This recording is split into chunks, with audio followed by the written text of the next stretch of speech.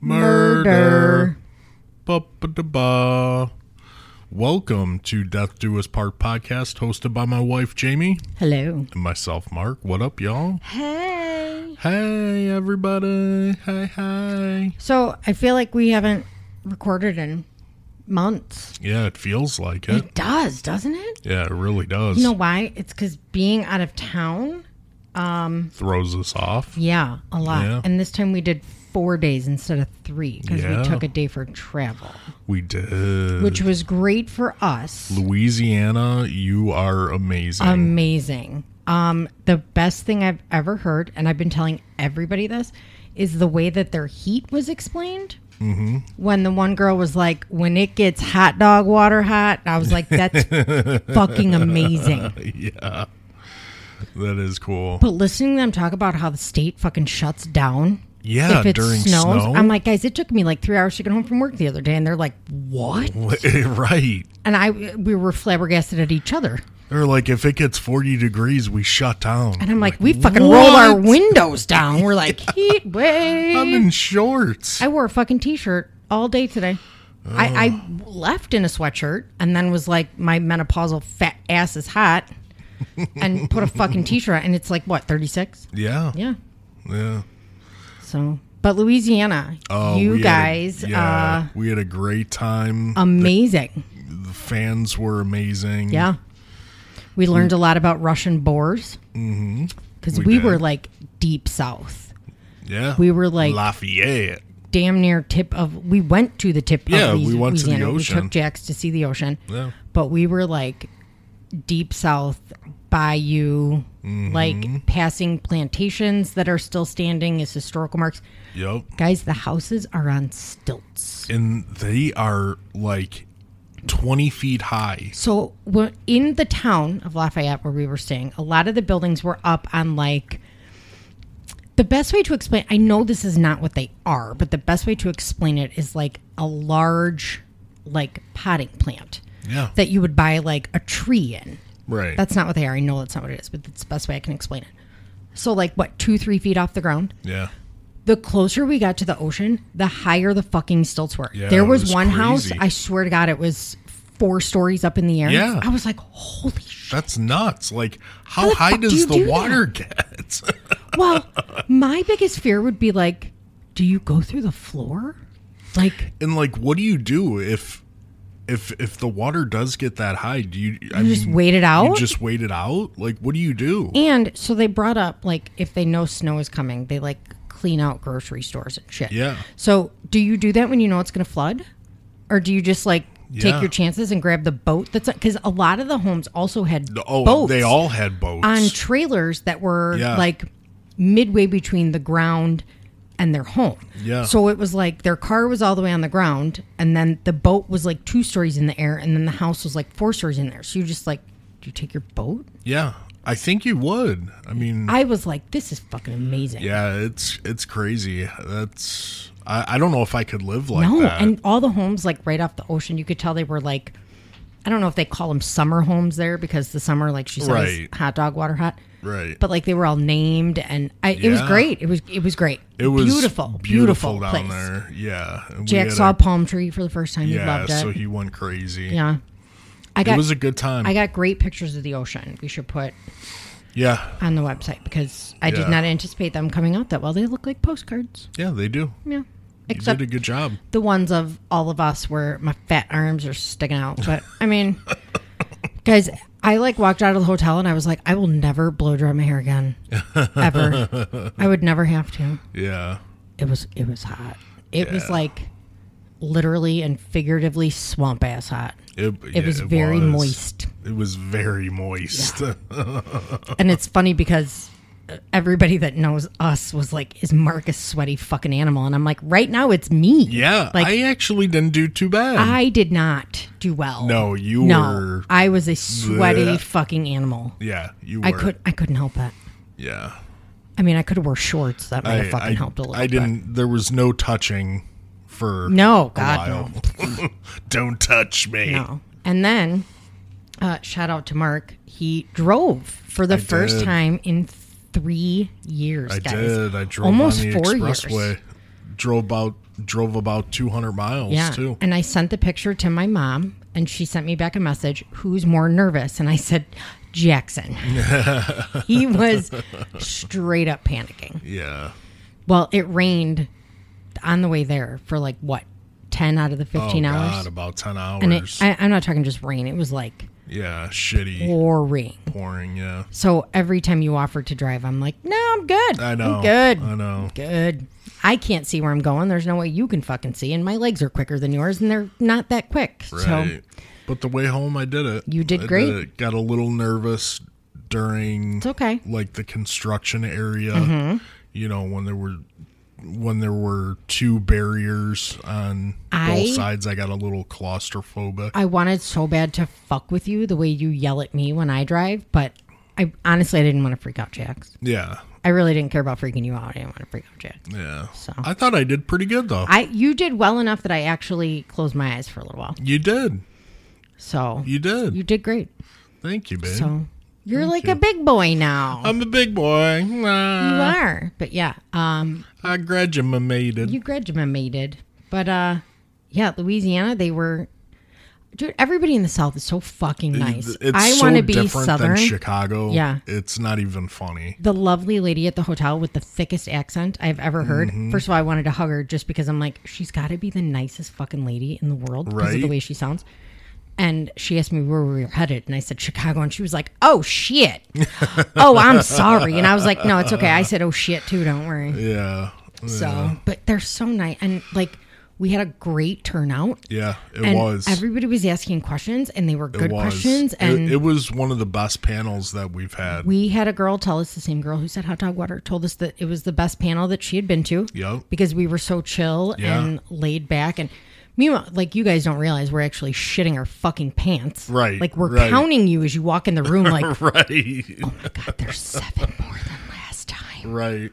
But even the guy that was working the convention, said that he was going to start listening too. And we were at the... And we did. Our Instagram pretty much blew up. Yeah. We were at the Ragin' Cajun Convention Center. Yep. And you got to meet your idol. I met Mick fucking Foley. And let me tell you something about Mick Foley. So he wore his flannel shirt that he normally wears. Mm-hmm. And we told him, we're like, dude, the last 6 conventions you've been at, we've also been at. Right. We're following you, essentially. But we have a reason to be here. We're not just weird and following you. We have a reason. And I go around the table, because, you could take a picture with him. He is wearing maroon Walmart brand fucking sweatpants. Right. And I wanted to be like, do you want to be my new dad? And the guy's a millionaire. And he's fucking great. He was texting his daughter about dinner. Yep. He was like, hang on, I got to send this text message. And I was like, oh, take your time. He's like, I'm hungry. I think you guys are going to be the last ones. And then someone's got to feed me. He was great. And he was cool. He bullshitted for a little bit. He did. And so when these guys go, you pay X amount of dollars. You get a selfie. Yeah. You get to say hi and bye. And a few of them have been very hospitable. Yeah. Ruby Soho was one. She was great. She recognized Jax the next fucking day and was saying hi to him. But Mick Foley, he chatted and he's like, oh, hang on. They brought you back when it was only supposed to be one of us. So they let all 3 of us get in the picture. Yeah.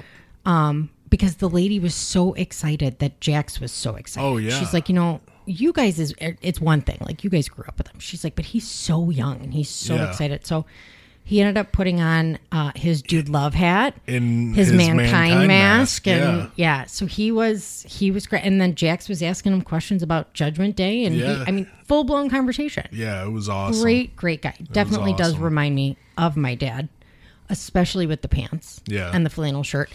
I really wanted to see if he was wearing sandals. I think he always wears slip-ons. Does he? Yeah, I feel you. Skechers slip-ons. Yeah, me fucking too, dude. I ain't bending down to tie my shoes, but. He was... Now Snoop Dogg does. I know. That's because he's getting old, man. He's really getting old. I'm telling you. But his hairline keeps getting further back. It's just crawling away from his fucking eyebrows. But he's definitely the nicest famous person I've ever met. Yeah, he is. I got to agree with that. He was fantastic. I got to agree with that. And the lady took a butt ton of pictures. Yeah. On multiple phones. It was a great experience. It was 100% worth the money. Yeah. We met... CM Punk was pretty nice. Yeah. But when Jax mentioned your old wrestling federation, he looked at Jax like, how the fuck do you know that? Yeah. But yeah, Mick Foley I wanted to be like, can I hug you? Please? Right. Can I maybe call you Dad when we see you next time? Right. So. Because we are. He's probably going to be in Chicago. Yeah, he's probably going to be. C2E2. He was last time. So. This time I'm going to bring him a beer and like a hot dog. Yeah. And be like, you want a dog? Yeah. I'm going to get you a dog. That's cool. But yeah, everyone around Chicago, our next event is going to be March 31st at the McCormick place for C2E2. I just got the notification. While we were gone, actually. Yeah, while we were down in Louisiana, I got the notification that we got accepted. We did it last year. Yeah. So. Yeah. I really, really am seriously considering dressing up this time. You should. Why don't you? You say it every time and you don't. Every fucking time and I don't. Yeah. This time in Louisiana, I was like, I'm gonna wear tight pants and a tank top. that was completely out of the norm for me. So this one was a dry one though. Couldn't drink. I had every fucking intent. This time I was like, you know what? I say I'm going to every time, but I was like, I'm gonna get a fucking beer. Yeah, this one you couldn't. No, and the last one I tried, they ran out. We just had some good lemonade, that lemonade was fucking delicious. $4 refills, you can't fucking beat that. But yeah, C2E2, I know you can drink. Yeah, so we'll be drinking. Right now we're drinking coffee because we're old. Yeah, you made me iced coffee and it is fucking delicious. He wanted my last Monster. I did. Which, by the way, the guys at work were dying so Mark called me today and wanted me to get him a Monster. I was like, there's another one in the fridge. Well, Jax can't find it. Well, Jax is your son. He does not look past his ass. Yeah, and then when he looked in the refrigerator, he's like, but it's so far back. So I made him FaceTime me. Yeah. Mm-hmm. So I could show him where it was. All you have to do is look, dude. Oh, my God. They were dying. Yeah. So, yeah. Mm-hmm. So anyways, do you like my new Macho Man glasses? There's like shark teeth stuff on them, right? I can't see that right now. I can just see the sunglasses. Yes. Oh, I'm going to post them on our Instagram and Facebook. We did see a guy dressed as Macho Man. Yeah, this we time did. with amazing cowboy boots. We did. But, babe, these sunglasses are $10. I know. I had to get them. I couldn't pass them up. Okay. I know we're going crazy with stuff on Amazon and we got to take it easy, but it's really not I couldn't pass them up. 100% disclosure. These sunglasses were the only thing that we didn't need from Amazon. I know. I don't have time to go to a fucking store. Right. So we just order one thing at a time. You think the Amazon there was a thing on, I don't fucking remember, one of the platforms. This Amazon driver was bitching about people who order shit every day. Oh, really? Honey, baby, sweetie child. Oh, I'm the reason you have a fucking job. Exactly. I'm sorry that I decided that I had to have phone chargers and straws 12 hours apart. But you know what? Right. It is what it is. I don't know what to fucking tell you. Yeah. Deal with it. Mm-hmm. All right. So, business, Patreons. Yo. We got some new Patreons. Oh, you were looking at me to... Hang on. Sorry. Yeah, we're almost 15 minutes in, so. Oh, God. Because I feel like we haven't talked in a while. Yeah, we really haven't.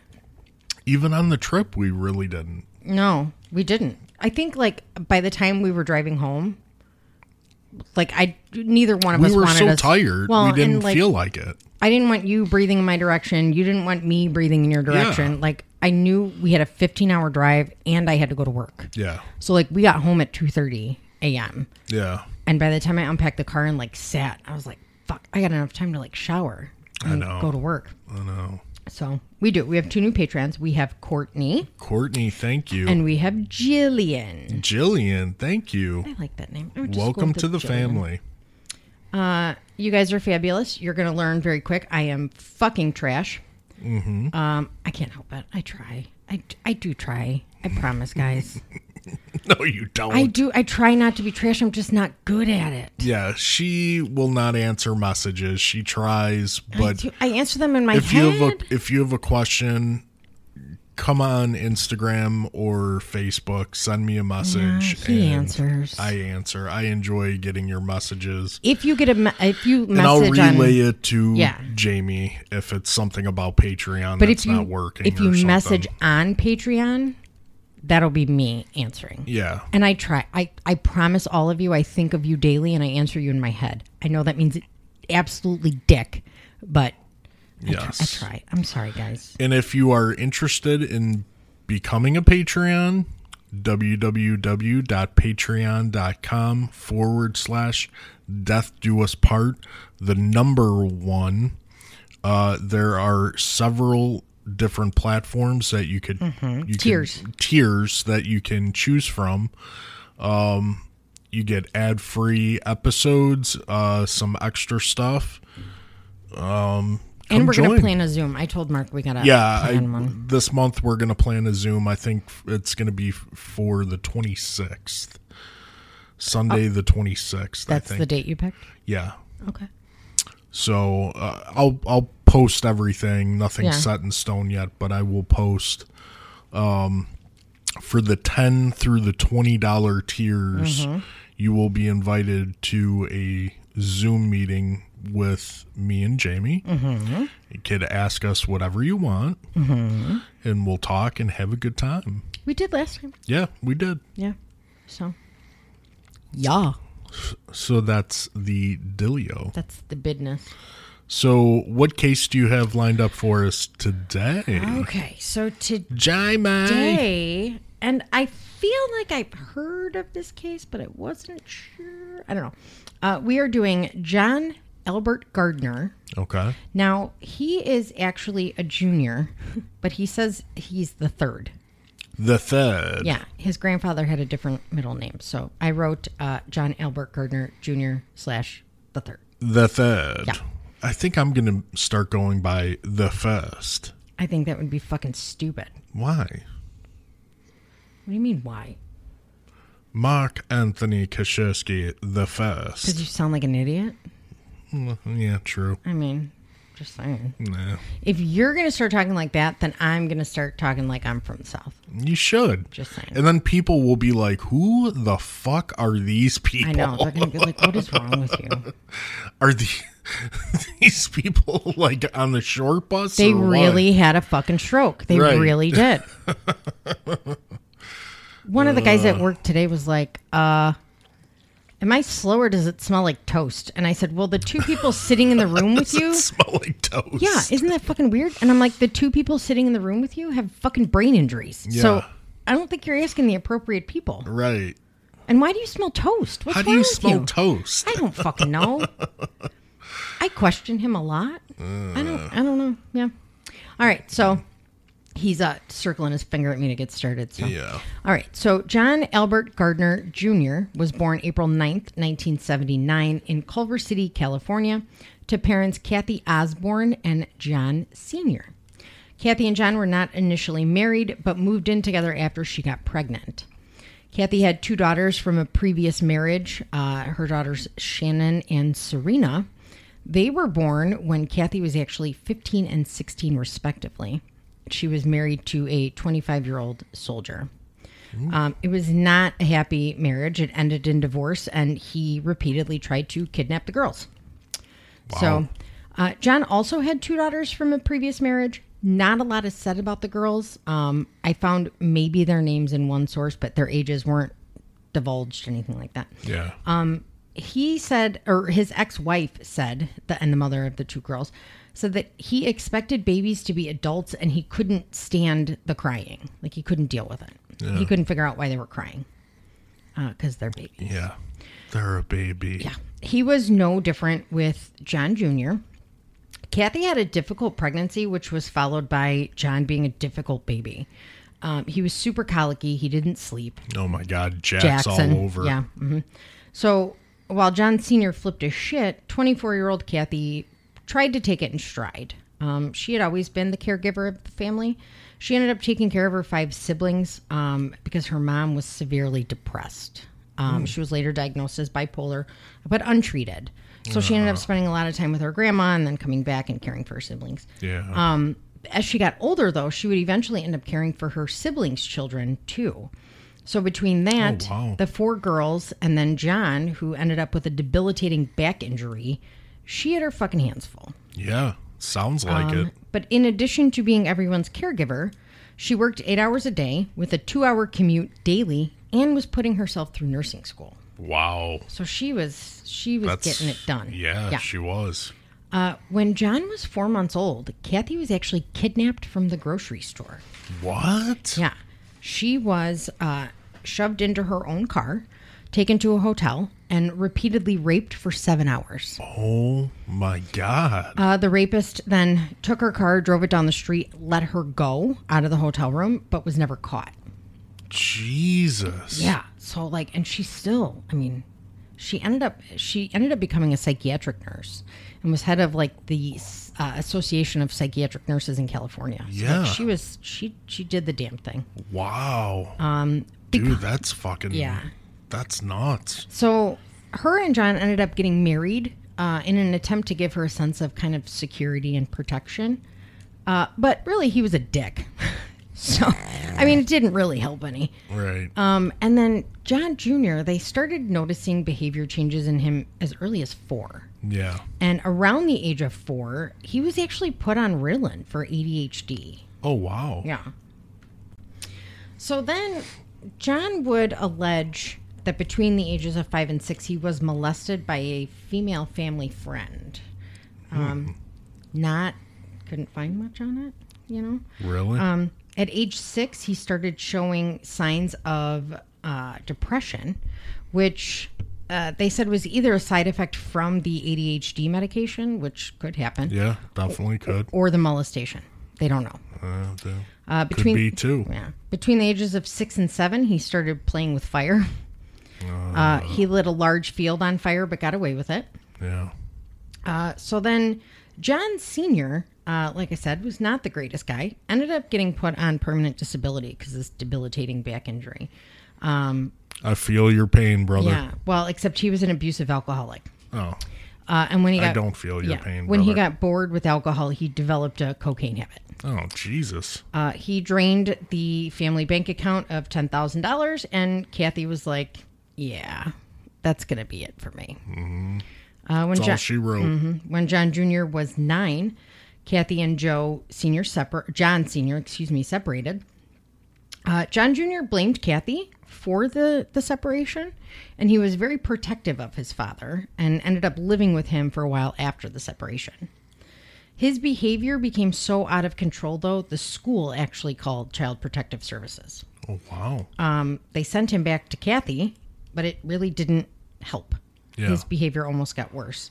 Yeah. Because of his behavior issues, he was put into special education classes for emotional disturbances. He had an average of 5 fits a day. Oh my God. That included him throwing objects, himself included, against the wall. And how old is he at this time? He was around 9 or 10. Something's going on. Yeah, which, they knew, Yeah. And Kathy tried. She really did try to keep his treatment up. And yeah. So around this time, Kathy met a new man named Dan. He was an electrician. And Dan the man. Kathy said that John was showing signs of suicidal ideations. So she took him to UCLA Hospital. And on February 1st of 1989, he was admitted for 5 weeks. Oh, wow. He had violent tendencies towards the staff and the other kids. Jeez. And when he was first put in, they diagnosed him with adjustment disorder with mixed emotional features, yeah, ADHD with symptoms of major depression and chronic depression. Yeah. He immediately started individual therapy and family therapy, which seemed to help. Yeah. He did become less angry and less resentful. Okay. And at the end of the 5 weeks, his discharge diagnosis was changed to just ADHD and adjustment disorder with mixed emotional features. It was also agreed upon that John could start spending Saturdays with his dad, which helped a lot. Did it really? His ADHD didn't improve, though. which I feel you, brother. Yeah. Oof. So the doctor doubled his Ritalin, but it caused him to start hallucinating. Oh, geez. So now I feel like Catch-22. he was very sensitive to medications like you are. Yeah. To the point, like, when they started making medication changes, they would hospitalize him to do it. That's almost what that's almost basically me. Right. So the hallucinations landed John in a children's psychiatric hospital for 2 months. This time they discharged him on antidepressants, which didn't help. It made it worse at that point because he was having reactions to it. Yeah. He ended up being immediately, like within a week, readmitted for 30 days for medication adjustment. The doctors finally decided to take John off the Ritalin altogether. But finding a new medication that would help really proved difficult. Yeah. They tried several medications, including lithium, which was common. Yeah. But everything caused terrible side effects. Oh, I know. So Kathy and Dan ended up enrolling John in a school for emotionally and behaviorally challenged boys. And when John Jr. was 12, Kathy and Dan married. Dan really tried to be a positive influence to John Jr., and he was around for a while. He would drive him to work, and then he would coach his baseball teams. And I mean, he really tried. Kathy and Dan moved around a lot, so John Jr. didn't get to see his dad very much. Yeah. And really through all this, his behavior never got better, but never really got worse either. He was almost, I don't want to say stable, because I don't think he was ever stable, but I think he was as stable as he was going to get. Yeah, that makes sense. Until puberty. So as a teen, he was diagnosed with bipolar disorder, and he would have periods of high euphoria followed by manic episodes. And he is like classic textbook like symptoms for these diseases. Is he really? So in high school, he was experiencing a high sex drive, delusions of grandeur, false beliefs, and poor judgment. Now, on the other hand, he was described as having a great sense of humor, and he was a loyal friend. A former girlfriend said that he was like the Energizer Bunny in bed, but he always he always asked before he did anything. Yeah. He was very caring and attentive to her. He also was tested and had an IQ of 113. He was borderline genius. Wow. Borderline genius. That's crazy. Yep. So now with the girlfriend, because of his nonstop sex drive, he did cheat on her a lot. And this included sleeping with 5 women in the same night at a party. Whoa. What kind of fucking parties are you going to? What party is that, dude? And I would like to know the girls who were like, are you done? Cool. Right. 20 minutes. 20 minutes, I'll be done. We'll switch. Dude. Girls don't generally. Oh my God. 2 minutes and I'm. Girls don't generally like do that. That's crazy. Yeah. So by 1996, though, him and Dan were no longer getting along and they were fighting a lot, which actually caused a lot of fighting. Speaking to the mic, babe. Sorry, I was reading. It caused a lot of fighting between Dan and Kathy, which actually led Kathy to file for divorce. It was amicable, but they divorced, no less. Yeah. In 1997, John Jr. graduated from high school. Do you want to know the name of his high school? What? Rim of the World. Why not just Butthole of the Who World? in the holy fuck said, let's take a bunch of teenagers and put Rim in the name of their school? That is a brilliant fucking idea. Just call it Butthole. Rim of the World. Yeah.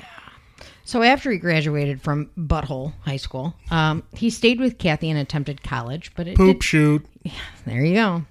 It didn't last long, though. He dropped out of college after a few months and then moved to L.A. Oh, yeah? I thought I was like, did I write Louisiana? So he moved in with his cousin in L.A. Yeah. By March of 1998, that didn't really last long either, and he moved back in with Kathy, who had just bought a brand new home in Rancho Bernardo. Rancho Bernardo. Which is outside of San Diego. San Diego. Now, I did write something about San Diego that I would like to say now. Stay classy. I'm telling you, dude. Yeah. So San Diego is the nation's 8th largest city, at least at the time that was written when I read it, which I didn't read when. It was a metropolis of 1.2 million people, over 324 square miles, and had vastly differing geography. There were subregions created by urban planners that kind of catered to wherever they were. East, west, north, whatever. It was a unique population with a distinct character for each subregion. The pictures I see of it, I want to go there so bad. Yeah? It looks amazing. I think one of my girlfriends went there for her honeymoon. Really? Yeah. Because it's beautiful. I'm almost positive she did. The beaches look amazing. So he was working random jobs. I wanted to write this more, but I didn't. In January of 2000, he started dating a coworker who was 18 and still in high school. Ooh. Now, in 2000, he would have been like, I was 18 in 2000 and Brad was 4 years old. So he was like 21-ish. That's the same thing I did. Well, she got pregnant. Oh, well, my girlfriend didn't. So he proposed. But after much discussion and pressure from everyone around her, she ended up having an abortion and the... Schmishmortion. He was 20, sorry. And the couple broke up. Around this time, he became friends with a 13-year-old female neighbor. In March of 2000, he saw her standing at the bus stop for school and offered her a ride. When he got her to the school, she didn't want to go in. So he was like, hey, why don't you come back to my house and watch some movies? Netflix and chill. Mm-hmm. So they went back to his house to watch Patch Adams. Do you remember that movie? Patch Adams. Robin Williams. Oh, when he's the doctor? Mm-hmm. Yeah. Yeah.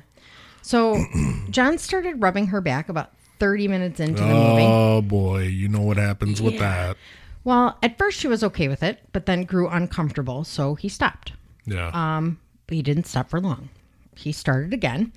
This time, though, getting on top of her, he took her pants off and put his hand in her underwear. She pushed his hand away before he could do anything too intrusive, is how she explained it. Do we need a trigger warning? No, for it this? doesn't. I don't get that. No. He unzipped her pants and then put his mouth on her breast. She screamed. Mama. So he covered her mouth. He covered her mouth with his hand and then he hit her. He ended up repeating this for about an hour and a half. And then when he felt that he was done, he hugged her and apologized. Oh, I'm sorry that I just molested you. Right, for an hour and a half. Right. Uh-huh. And he didn't do anything to stop her from going anywhere. She ran to a neighbor's house. Yeah. He was immediately arrested. And on March 20th of 2000, he was indicted by a grand jury for 3 counts of felonious aggravated sexual abuse, to which he pled not guilty. Now, not guilty? Yeah. Dude. Sir. Really? Yeah. Okay. So police began a thorough investigation into John, and through this found out that he had previously, but consensually, touched a 14-year-old girl. Based off of this, though, they added a charge of molestation on April 11th. John's attorney wanted to avoid a criminal trial, so he attempted to make a deal with the prosecution. Mm-hmm. Hoping for some leverage in the negotiations, John's like, I'll take a polygraph. Okay. He failed. Dipshit. Sir, what are you doing? So now the DA was like, well, that was fucking stupid. Yeah. Because now we're not giving you any fucking deal. Right. So he felt that, he had a strong case before, but now he was more confident in his case and rejected any and all attempts for a deal. They obviously knew that an acquittal sure as shit was not going to happen. Yeah. So his attorneys convinced him to plead guilty to 3 counts of lewd and lascivious acts on a minor and 1 count of false imprisonment. Wow. On May 31st of 2000, he entered that plea. Hey, my birthday. Mm-hmm. And prior to sentencing, the state required an on-the-record allocution, which I had to look up. Yeah, what is that? They give him the opportunity to make a statement, and then the judge will make a statement directly to him. Oh. That's what that means. Okay. So they wanted it on the record to show that they gave him the opportunity to speak. Yeah. He was sentenced to 6 years in prison for all counts. And in July of 2000, a forensic psychiatrist said that John, quote, does not suffer from a psychiatric disorder. He is simply a bad guy who is inordinately, interested in young girls. That is a tough word. It is a tough word. I spelled it right. Yeah. Can't say it. Who's interested in young girls. He is a danger to he's society. A pedophile. Yep. And he would not benefit from sex offender treatment. Wow. So in prison. That's a strong statement. Yep. That's a very strong statement Yeah. that nobody listened to. He was put on suicide watch multiple times, had multiple psych ward visits, and spent several stints in solitary confinement. The thing is with him, though, like, he knows. He knows it. He will say, I mean, take this with a grain of salt, he couldn't stop. Of course. So on September 26th of 2005, he was paroled after serving 5 years of his 6-year sentence. He was labeled a moderate to low risk sex offender with a 12.8% chance of reoffending in the next 5 years. Wow. It's very specific. That is. Yeah. While he was in prison, Kathy married her 4th husband, Kevin. John began working with his former stepdad, Dan. And because he would be exposed to outside families, it is believed that this increased his risk of reoffending to upwards of 98%. Wow.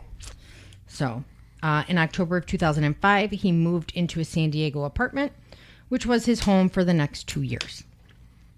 He would end up reconnecting with an old friend named Donna, who they started dating, and she quickly became pregnant with twin boys. Wow. Okay. During this time, he started a long-term sexual affair with his aunt, who is 11 years his senior.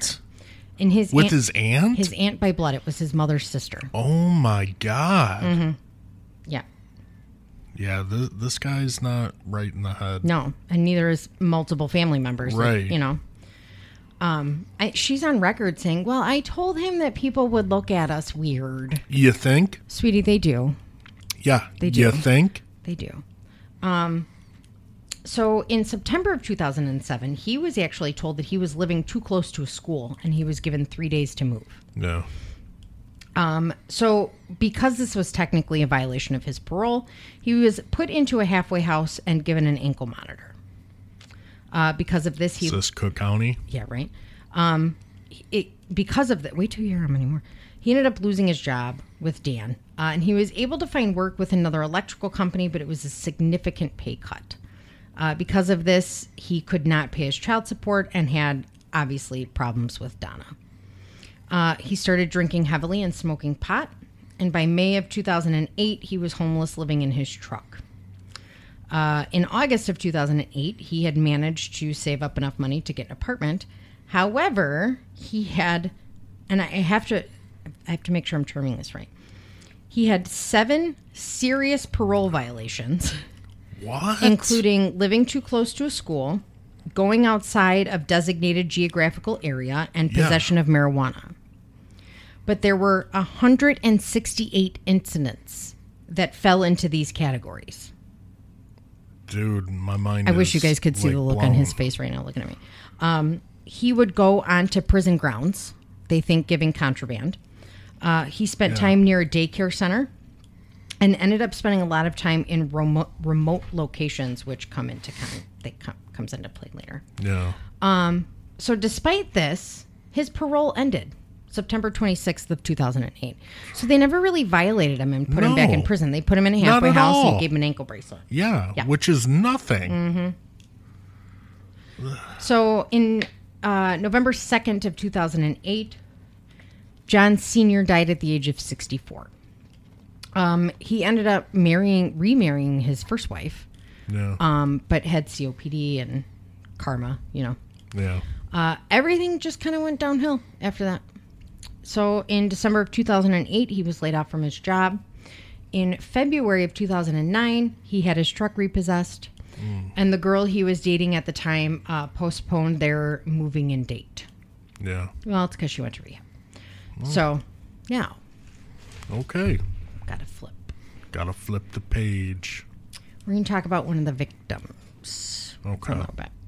Amber Leanne DuBois, I believe is how you say it, was born October 25th of 1994 to parents Carrie and Mo, who ended up getting married in September of 1995. They separated 7 months later. He filed for divorce in Orange County in May of 1996. She filed 5 years later. It was never resolved, and they were due to go to court again on February 9th of 2009. Amber spent weekends with Mo and his girlfriend Rebecca in Orange County, but would also stay with her grandmother Sheila a lot, who was a lawyer, and Carrie's mom. She did live permanently in Escondido with her mom Carrie and her mom's boyfriend Dave, and also her half-sister, 6-year-old Allison. She loved animals and wanted to be an animal behavioral scientist, which I didn't know was a thing. I didn't know that was a thing. She ended up joining the FFA, which is the Future Farmers of America, at her school, and was fascinated with wolves. On February 13th, 2009, at 6:20 a.m., she texted her grandmother Sheila back from a text the night before. Her mom, Carrie, had left at 4 a.m. for work, but woke her up a little bit prior to leaving to remind her to get a check from Dave. At 6:15, Dave left a check for Amber for her lamb that she had to buy for her FFA project, who she was going to name Nanette. Aww. She left the house in black jeans, a white shirt, a dark hoodie, and had a sapphire ring. She also had a new book that Dave had bought her the night before at Barnes & Noble, and a stack of Valentines that she was going to give her friends. At 6:44 a.m., she texted her friend Julio. They usually met at Laner and Vista, the intersection, but he never saw her or heard back from her. It was a cold and drizzly day. It was assumed that her hood had been pulled up. Mm-hmm. Some people saw a hooded figure walking. They assumed it was her. Yeah. Amber's last class ended at 2:45. Carrie figured that she went to hang out with some friends until 5:30, which was very usual for her. And she would always call if she was going to be later than that. Yeah. So, I don't want to hit the mic and piss you off. Dave got nervous when she didn't come home by 3:30, so he called Carrie. Carrie didn't know either, so she called her cell and left a message. Dave assumed that she stayed late at the school to play with her lamb that she had bought. I know. I want a lamb.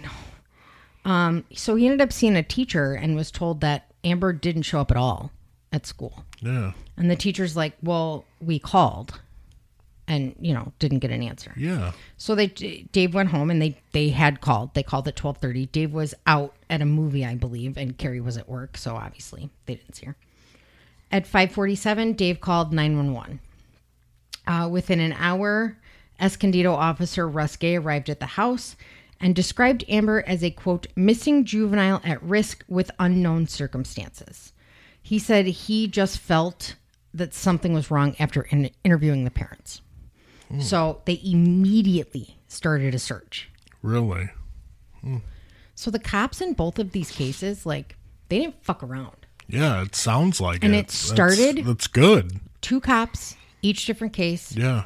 Were both like, I got a bad feeling. Yeah. I got a gut feeling something's not fucking right. And they started the search immediately. That's good. So, they It's more than most departments. They entertained the idea that she could have run away, but this guy really pushed. Yeah. Because her parents are like, no, she's like clockwork, just like the other one. So, they said it was an unprecedented move to call in the family protection, not attorneys, the family protection unit the next morning. Yeah.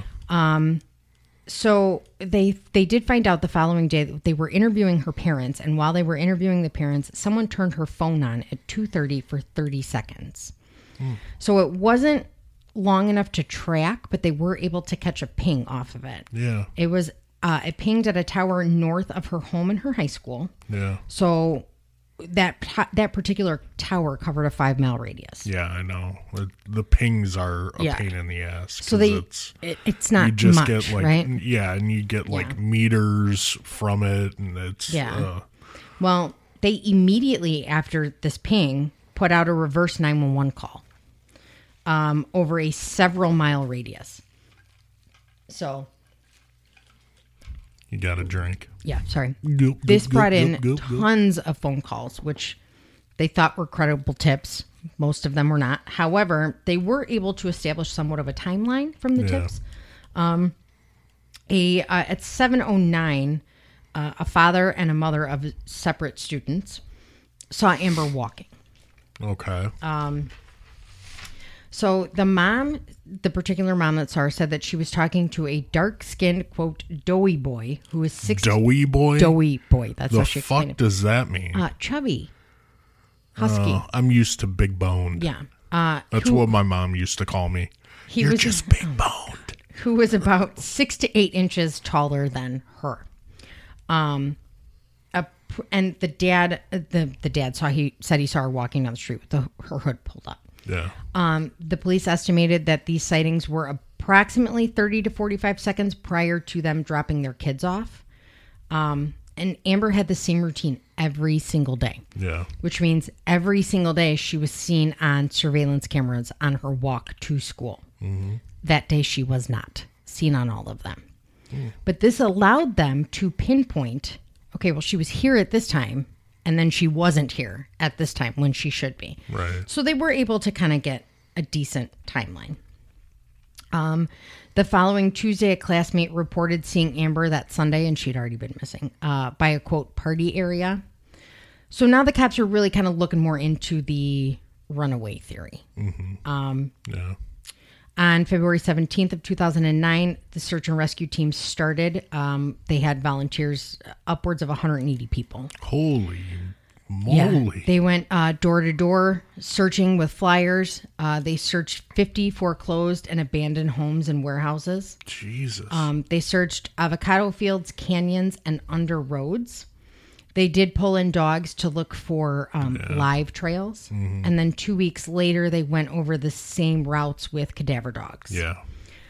They searched the area around the school, which had a drainage ditch and a creek bed. They searched those for 3 days. Wow. The FBI was contacted almost immediately. Mm-hmm. And within 10 days, a task force had been formed.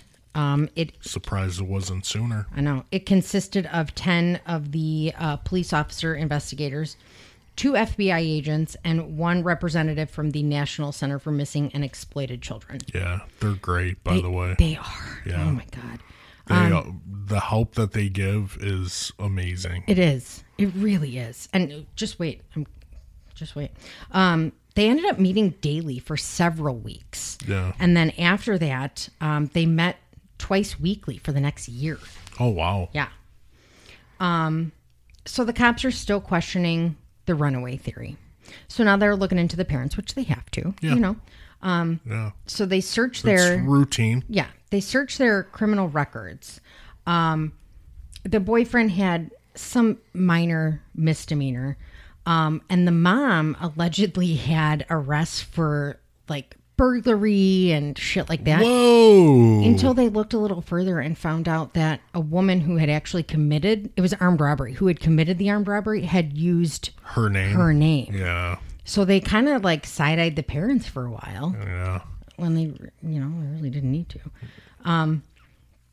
So a private investigator offers his services kind of right away. They end up having a falling out. But he does get them on America's Most Wanted. Almost immediately, yeah.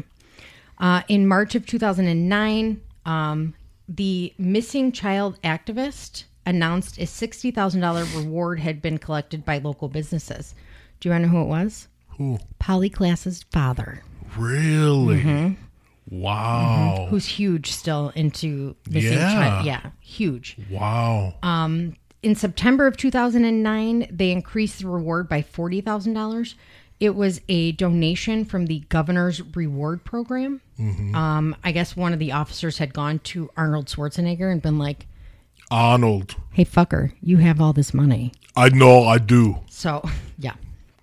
Get to the chopper. They looked hard into Dave. Yeah.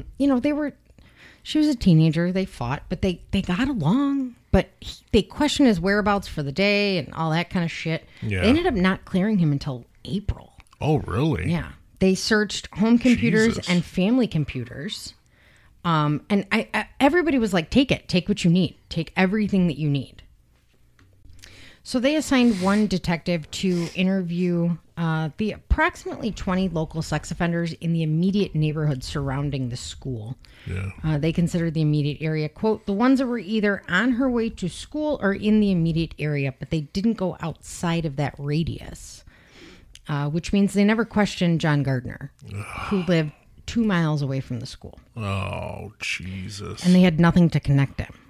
Now, Carrie and a group of searchers actually started knocking on doors of all the sex offenders, which resulted in a lot of complaints from them. I bet.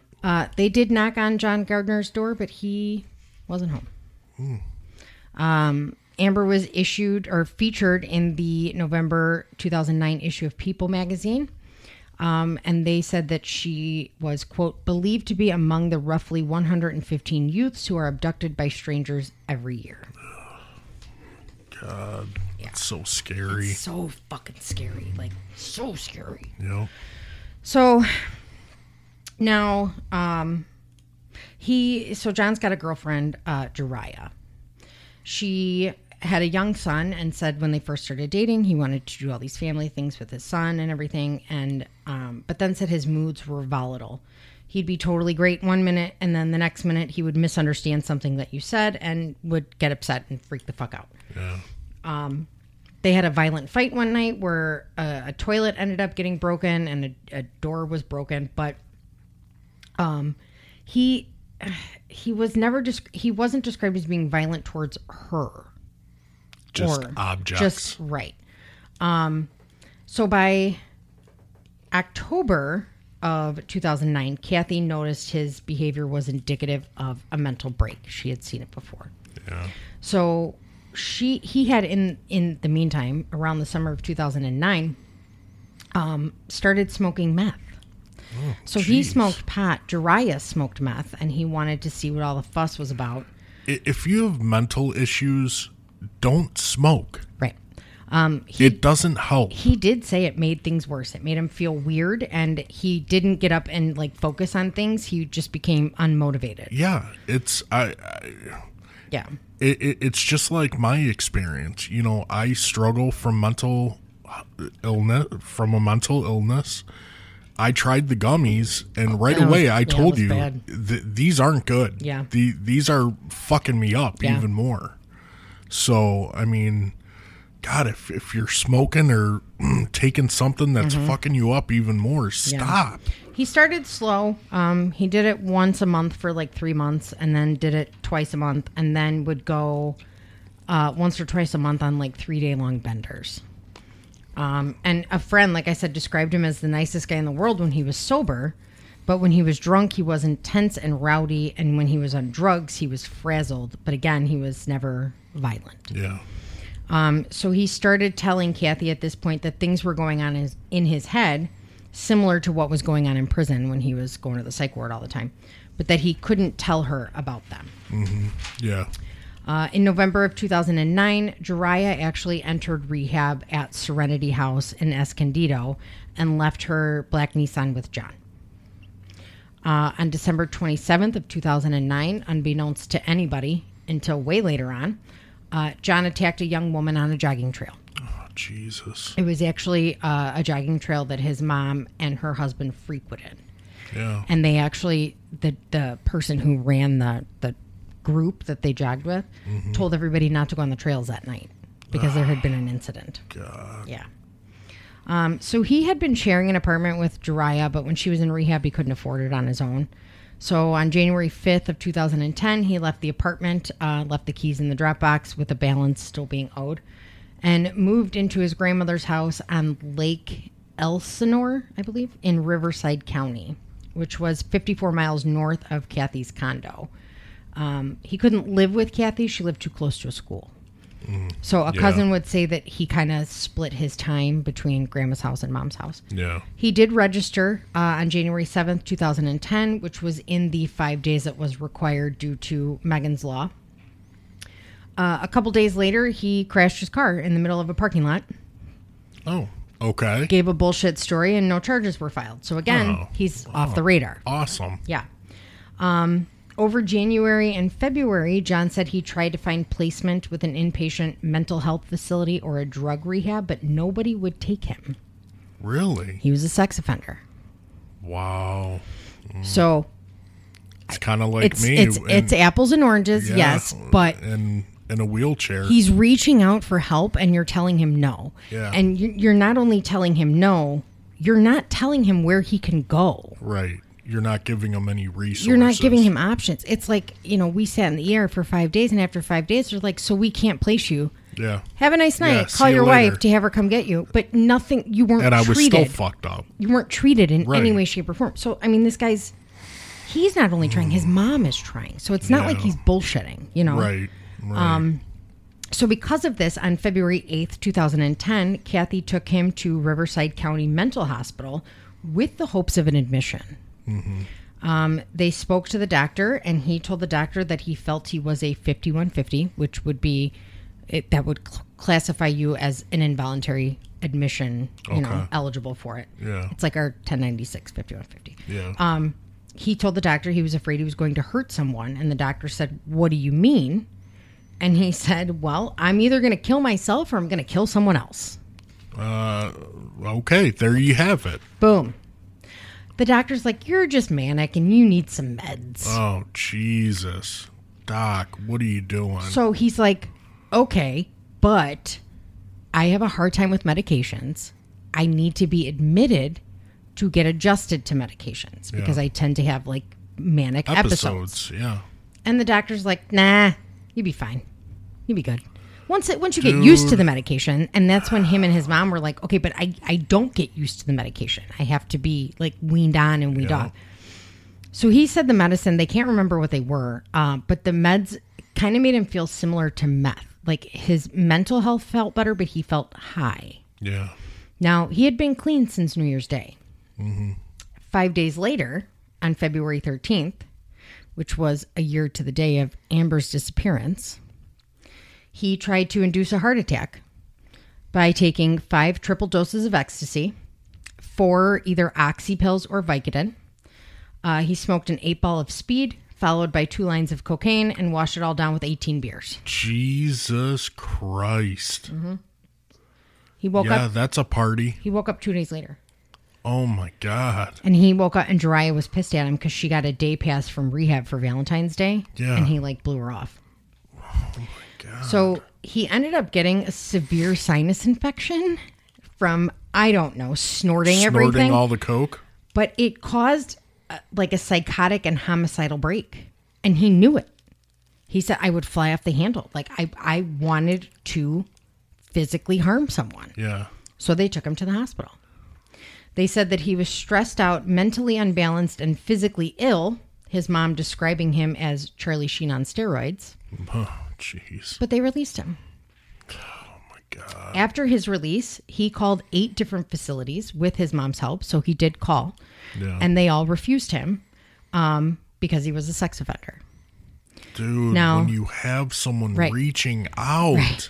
So now, a lot of the mental health facilities... real. They had been subsidized around that time. But according to the San Diego County, none of their programs that they offered took sex offenders. Now, they had to, if it was a court-ordered treatment, they had certain beds for court-ordered treatment. Yeah. You could not be a violent offender. He was not a violent offender, per se, per his record. Right. But the hospital said, well, because it was a minor, no. Okay. Most sex offenders do offend against minors. So what are you doing? But if you're going to be put with all adults, what is the issue? Right. So now... Because when I was in the hospital, we were separated. Right. Right. We were all on the 4th floor. Right. But juveniles were in a completely different section than the adults. Yeah. So now, again, I'm not I'm not justifying behavior. I'm not excusing behavior in any way, shape, or form. I feel more for his mom than anything because his mom, she tried and she knew. His family knew. His sister Shannon was quoted later as saying that the family felt, quote, lots of guilt because we couldn't get him in somewhere. Yeah. So they tried. He tried. They tried. And just the resources weren't there. Yeah. You know? It's a shame. Yeah. So 5 miles east of Kathy's condo was Poway. It was an affluent, and this is how it was described in the sources that I read. It was described as an affluent, white, family-oriented suburb of San Diego, described as, quote, the city in the country.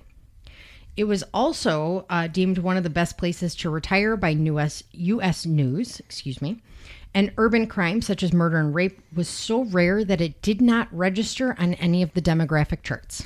Really? Yes. Wow. Isn't that crazy? Yeah. So, now we move on to Chelsea. Chelsea King was born July 1st of 1992 to parents Kelly and Brent. There were complications. She was born by C-section, and they did not remove all of the placenta, which caused an infection and scarring. Mm-hmm. So they ended up filing a lawsuit looking for money for future surrogacy, which the lawsuit was dismissed. Mom could not get pregnant again. Oh. So it kind of made her like their baby. Yeah. Like their baby. Yeah. So Brent was in banking, and they lived in the San Francisco Bay Area, but moved to Naperville, Illinois. Hey, right next door. They lived in Naperville for 10 years. They returned to Poway in 2007, buying a 1-acre lot on Butterfield Trail. As she was entering March of 2010, she was a popular senior with a 4.2 GPA, and her advanced placement classes outnumbered her regular classes. This one, was like a fucking knife in my stomach because this is my daughter. This is me describing my own child. Yeah. She was a peer counselor. She played volleyball and she ran cross country. Mm-hmm. She would write poetry. One of her poems was called My Great Balancing Act, and it was like a tribute to Dr. Seuss. Yeah. And one of the lines said, quote, "Today is my day. My mountain is waiting and I am on my way." She still slept with a stuffed animal that she received as a child, but was a sophisticated thinker who inspired and impressed many with her achievements. That is our daughter. She was best friends with her younger brother. That is our daughter. Yeah. To a T. I was like, ugh. So normally she would run around the high school. But on February 25th, 2010, she decided to run at the Rancho Bernardo Community Park. She did this because she was scouting an area for an environmental cleanup project that her and her friends were planning for the upcoming weekend. So her schedule was like clockwork. Yeah. Most mornings she would leave the house at 6:15 for a peer peer counselor meeting, and her classes ended at 2 p.m. Yeah. Her mom and dad would come home. Her dad was a mortgage broker. Her mom was an MA at a dermatologist's office. They would both get home around 6 o'clock. When they got home, they didn't see her black 1997 BMW in the driveway, and they each thought the other one would have talked to her. Yeah. It's unusual, obviously. Mm-hmm. So the sun set at 5:43. Mom starts calling her friends. Nobody had seen her. At 6:49, her dad called AT&T and had her phone pinged.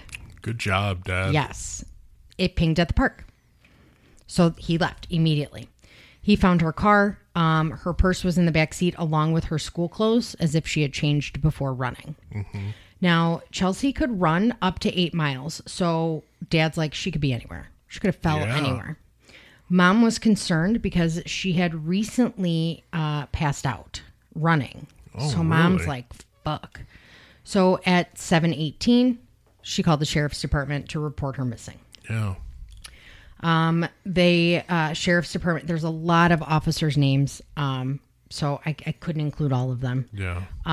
But the mom and dad brought the spare keys to the scene. So when police showed up, they handed the keys right over, searched the car. Mm-hmm. And one of the female officers that showed up on scene first immediately said something's not fucking right. Yeah. Something's not right.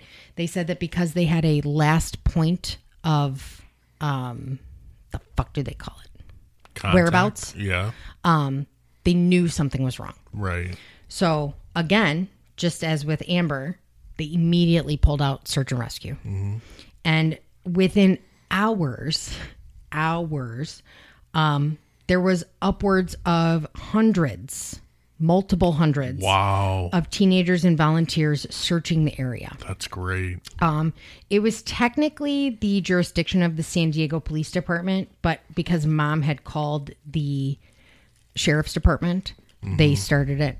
There was big controversy later about why the San Diego PD allowed the county to keep it. It had to do with an election and bullshit, but it had nothing to do with it. Doesn't matter. So they ended up finding her cell phone in her purse in the back seat. No. There was a storm coming, so they knew they had to get shit really going. Yeah. It turns out, they had all of these people searching. By the time they got the spokesperson there around 9, they felt that it would kind of be easy because somebody had heard what they thought was a female saying back, "Help me, help me." Yeah. It was actually one of the searchers yelling Chelsea. Oh. So, yeah. Okay. Now, on that Thursday, a civilian employee of the Sheriff's Department went searching behind his house with his wife when he saw the helicopters. When it became dark, he went back out without his wife and searched the same trail with a flashlight. And at 11:35 p.m., he found a pair of female ankle socks and a pair of thong underwear.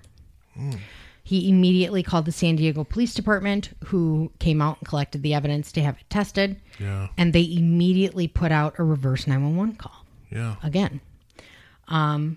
Good job. The head investigator at this point by 1 a.m. was like, okay, we got to get this water searched. Yeah. So they called divers out.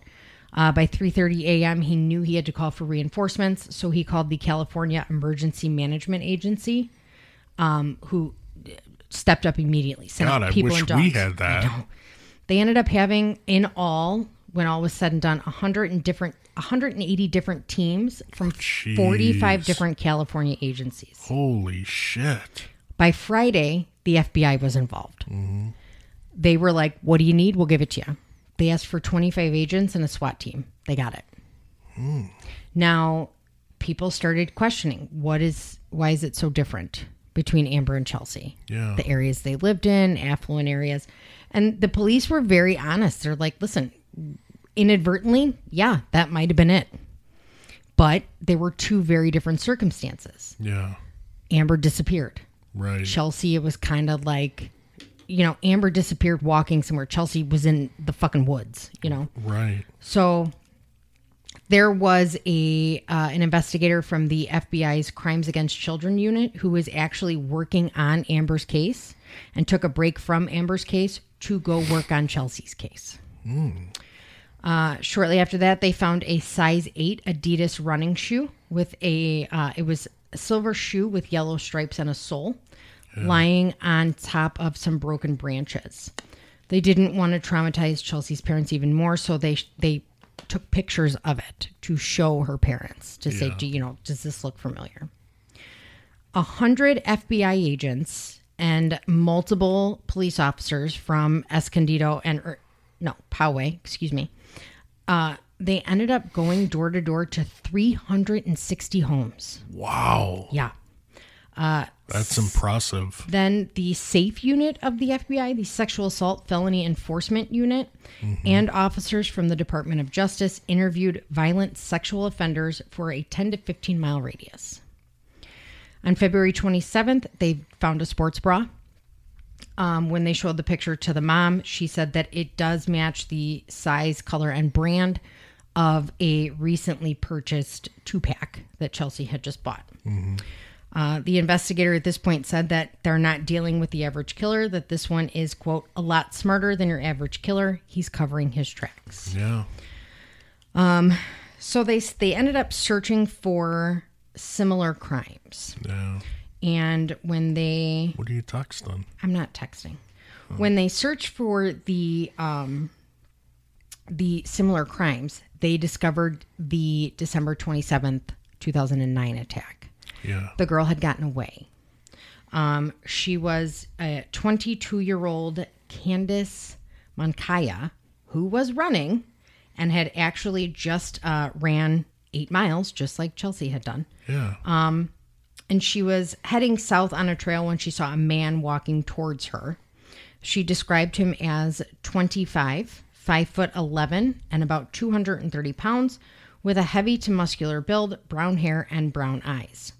She said he was clean-shaven with a, quote, military crew cut, was wearing a blue sweater with a horizontal white stripe and blue jeans. She fucking paid attention.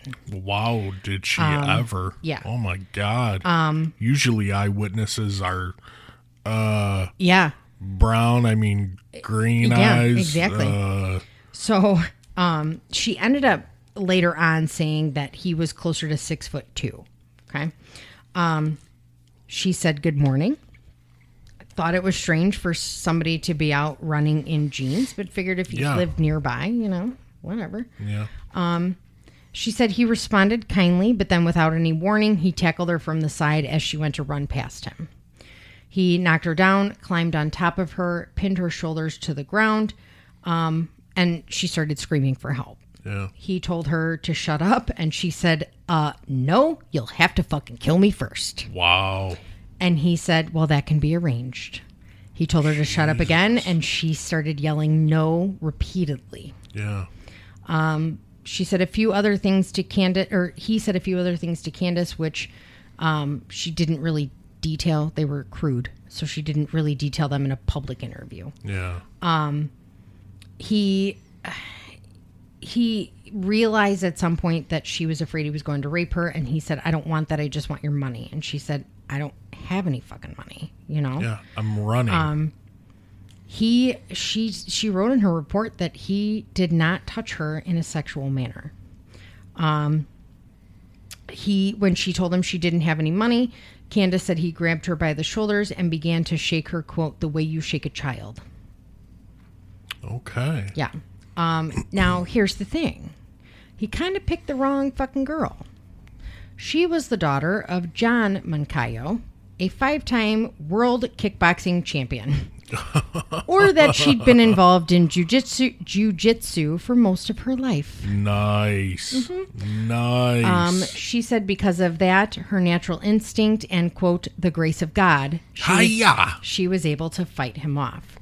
So what she did was she put her left hand into position behind her, pivoted, jabbed her right elbow sharply into his nose.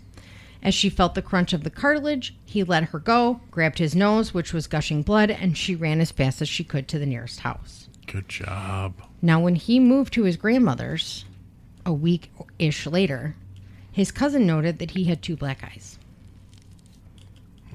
I wonder why. Things that make you go, Yeah. So now they know this is, okay, we really got to look into this. Yeah. So they end up sending her, or the thong underwear and the socks that they found. The underwear did have a little bit of blood on it, but it was apparently a perfect sample. They sent it away for testing. Now, it came back as a match. So he was, they took evidence from Chelsea's clothing, which obviously turned out to be Chelsea's clothing, along with evidence from Candace. Yeah. She did have touch DNA or whatever. She gave her clothes and everything the day she gave the report. Yeah. They sent it all to be tested. The DNA matched the DNA sample from him, obviously. He was then arrested on February 28th in the Del Dios district of Escondido, California. Nice. So that was where that's where Amber went missing. So how did they take him in? Do you know? Apparently he was at a bar and he didn't put up a fight at all. Good. Good job. Yeah. They ended up on March 2nd, they found her body buried in a shallow grave on the southeast corner of Lake Hodges, where they had found some of her clothes. clothes nearby it. But they state that Candace's description was the key. Yeah. Without the description, they would not have known to go towards him. That's awesome. Yeah. So, that's so fucking awesome. They end up finding out too that while canvassing the area, that there was a witness that indicated that somebody that matched his description had visited the park multiple times after King's disappearance, after Chelsea's disappearance. Yeah. Now, Amber's body was never found. They did not find her. And he's not saying. No. What a fucking piece of shit. Yep. And when you look at him, you just want to punch him in the fucking face. Yeah. But when you look at him, Candace's description, spot motherfucking on. Really? Spot on. Yeah. On April 16th, 2010, John pled guilty to the murder and rape of both Amber. I'm sorry. Excuse me. Her remains were found. Oh, good. Right after. I don't know why I thought they weren't. They were found on the northern border of Pala, California Indian Reservation on March 6th. So 4 days after Chelsea's were found. Oh, wow. I apologize. I don't know why I thought they weren't found. I think something I read too soon. I don't know. He pled guilty to both after the prosecutors agreed to not seek the death penalty. He admitted kidnapping, raping, and stabbing Amber. He also admitted to dragging King to a remote area where he raped and strangled her and then buried the body. In addition, he also admitted and pled guilty to attempting to rape Candace Moncayo in December 2009, who got away. In one of the sources that I read, his mom was getting her nails done and had seen a woman at the same nail salon all the time. Yeah. And overheard her talking about her daughter.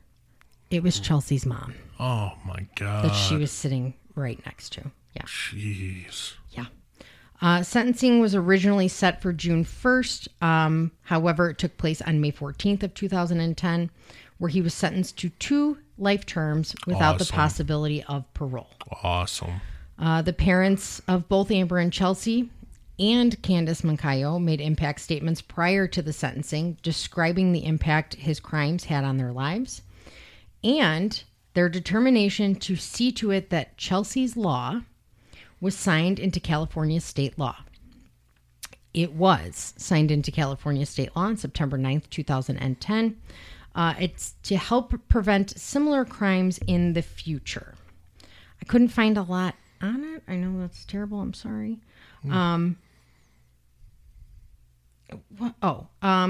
So the Chelsea's parents ended up also retaining a lawyer. Yeah. They tried suing him under what's called Marcy's Law. Okay. The act protects and expands the legal rights of victims of crime to include 17 rights in the judicial process, including the right to legal standing, protection from the defendant, notification of all court proceedings, and restitution, as well as granting parole boards far greater powers to deny inmates parole.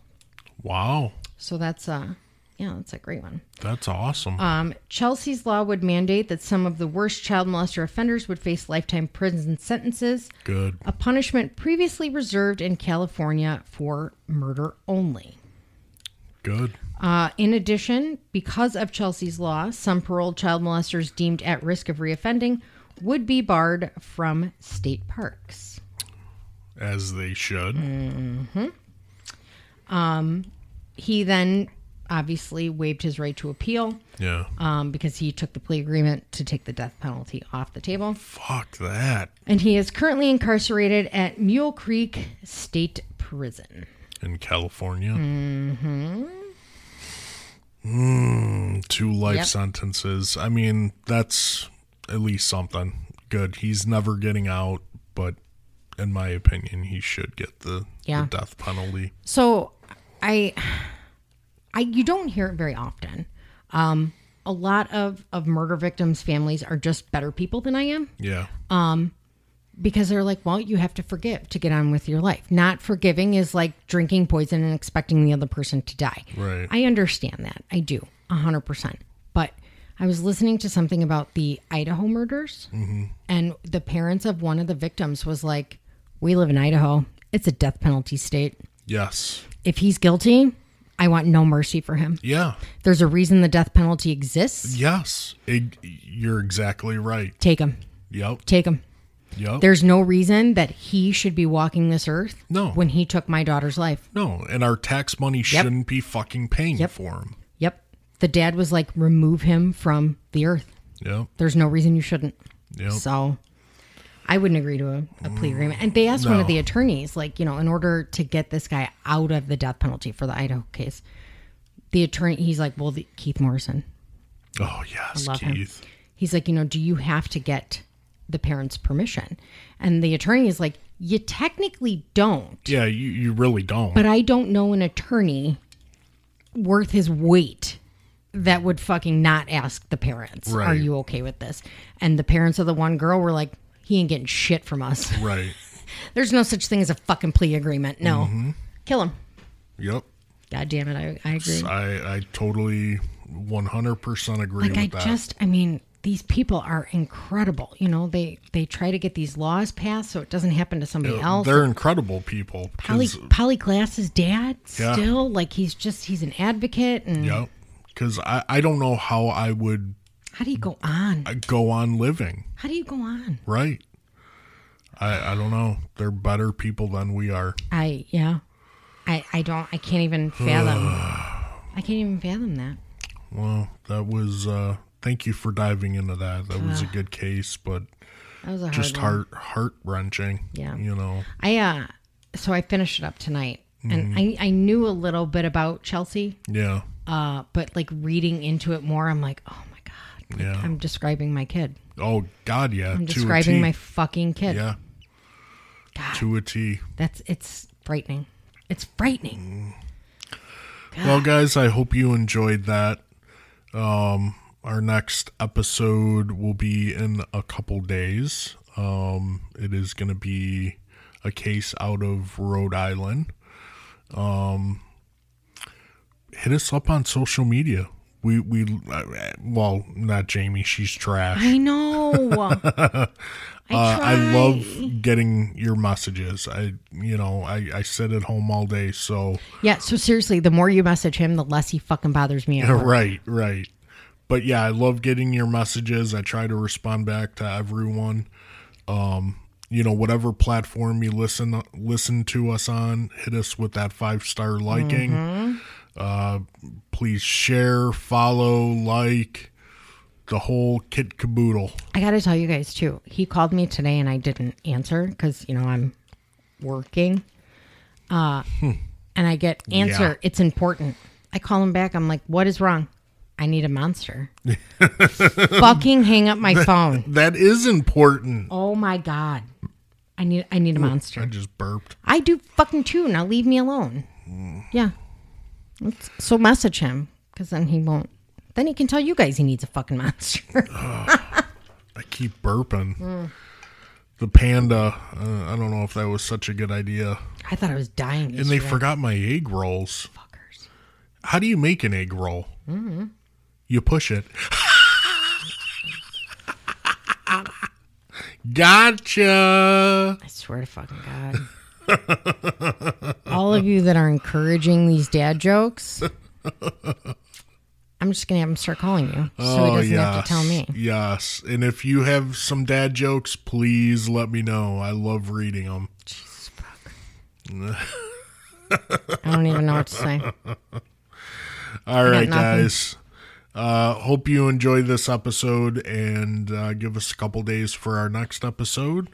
And we will be talking to you soon. Bye. Bye. BetMGM has an unreal deal for sports fans in Virginia. Turn $5 into $150 instantly when you place your first wager at BetMGM. Simply download the BetMGM app and sign up using code Champion150. Then, place a $5 wager on any sport. You'll receive $150 in bonus bets, regardless of your wager's outcome. And if you think the fun stops there, the King of Sportsbooks has plenty of surprises in store. Check out daily promotions, same-game parlays, live bets, and so much more. Download the app in Virginia today and get $150 in bonus bets instantly from your first wager. Only at BetMGM.